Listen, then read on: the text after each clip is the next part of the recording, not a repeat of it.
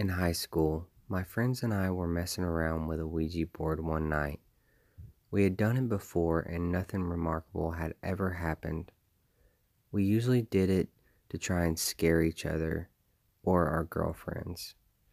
We all thought it was a joke. That night, there was no one else home except the seven of us, and we were all together around the board. One of the girls there wanted to try it. She had never done it before. This time, it was different. The board misspelled some of the words the same way every time. It gave answers that seemed really accurate for our town. Things we neither knew or cared about. Long story short, the spirit claimed it was a 10-year-old boy who had died on the property in the 1800s and was buried there in an unmarked grave. My friend's house was on a farm on the edge of the town, so that's the only way it would be possible. We were all a little freaked out because the board had never been so detailed and consistent. However, we were still skeptical, and we were all assuming one of us was trying to scare the rest. Finally, my friend asked if the spirit could do something to prove he was there with us. It went to yes, and then spelled out KNOCK.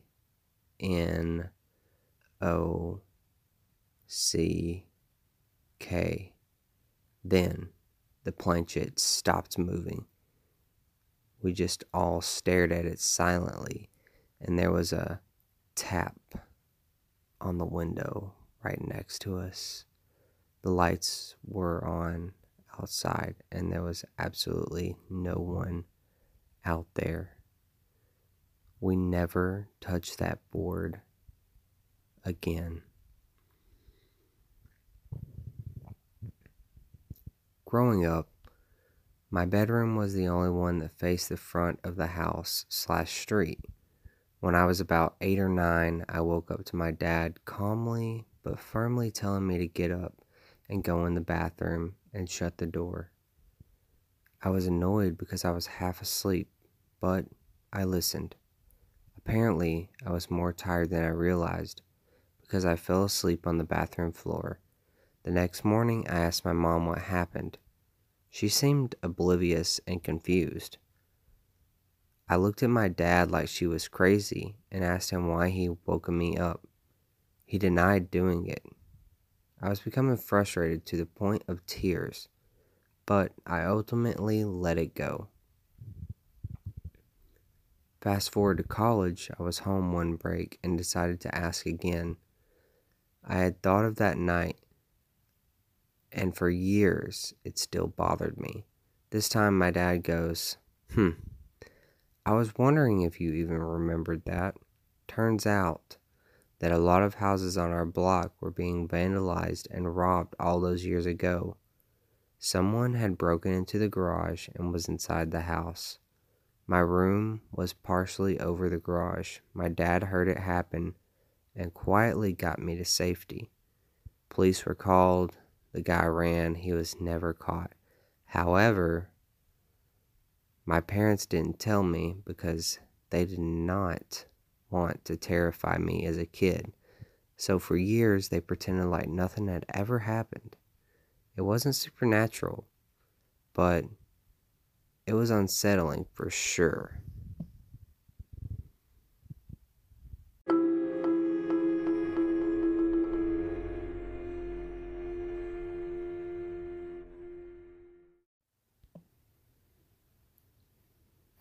My grandfather told me this story about how one time he was sitting in a chair in front of the house when he heard his wife repeatedly calling him from inside the house.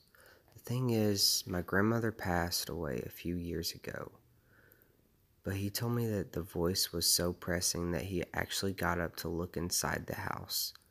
As soon as he got inside, he heard a loud crash behind him and turned around to see that the chair he has been sitting in moments ago had been crushed by the cast iron gutter that fell on it. If he hadn't come inside, he would have probably been seriously injured. I don't know if it's paranormal or not, but every time I think about it, it sends chills down my spine.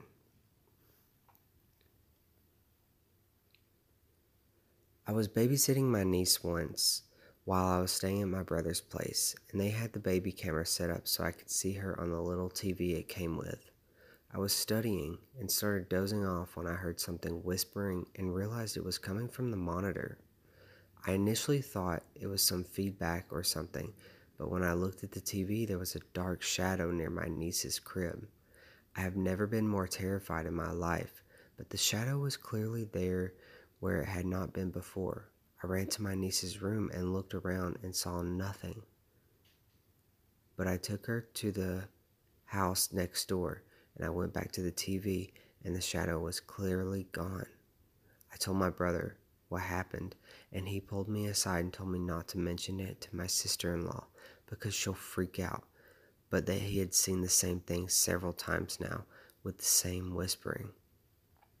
They stayed in that house for about 4 more years, and when my niece was just learning to talk, she would tell her mom about her special friend. To this day, it scares the heck out of me. When they moved out, my brother told me my niece had become inconsolably sad because she would miss her friend. Her mom would tell her she could bring him along, but all she would say was that he couldn't leave the house. We have never to this day told her about that shadow, and she apparently never saw it.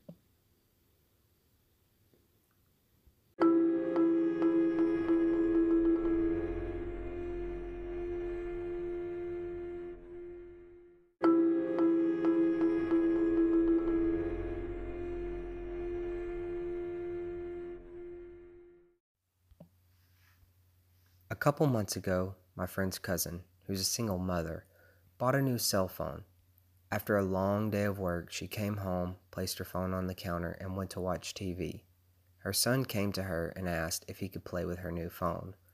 She told him not to call anyone or mess with text messages, and he agreed. At around 11:20, she was drowsy, so she decided to tuck her son in and go to bed. She walked to his room and saw that he wasn't there. She then ran over to her room to find him sleeping on her bed with the phone in his hand. Relieved, she picked her phone back up from his hand to inspect it. Browsing through it, she noticed only minor changes such as new background, banner, etc. But then she opened up her saved pictures. She began deleting the pictures she had taken until only one new picture remained. When she first saw it, she was in disbelief. It was her son sleeping on her bed, but the picture was taken by someone else above him, and it showed the left half of an elderly woman's face.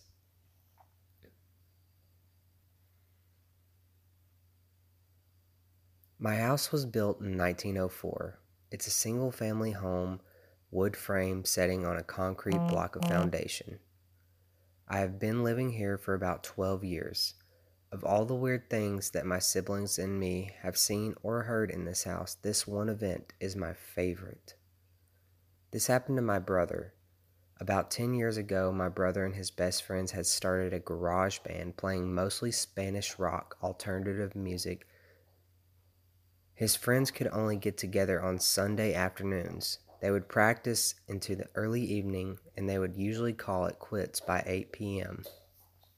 This was the time I usually showed up and went to bed because I worked the graveyard shift. This happened in the late fall, so the days were getting shorter. They had just finished a long session when the decision to head to someone else's house came about. My brother handed his car keys to his buddy so they could load up the equipment.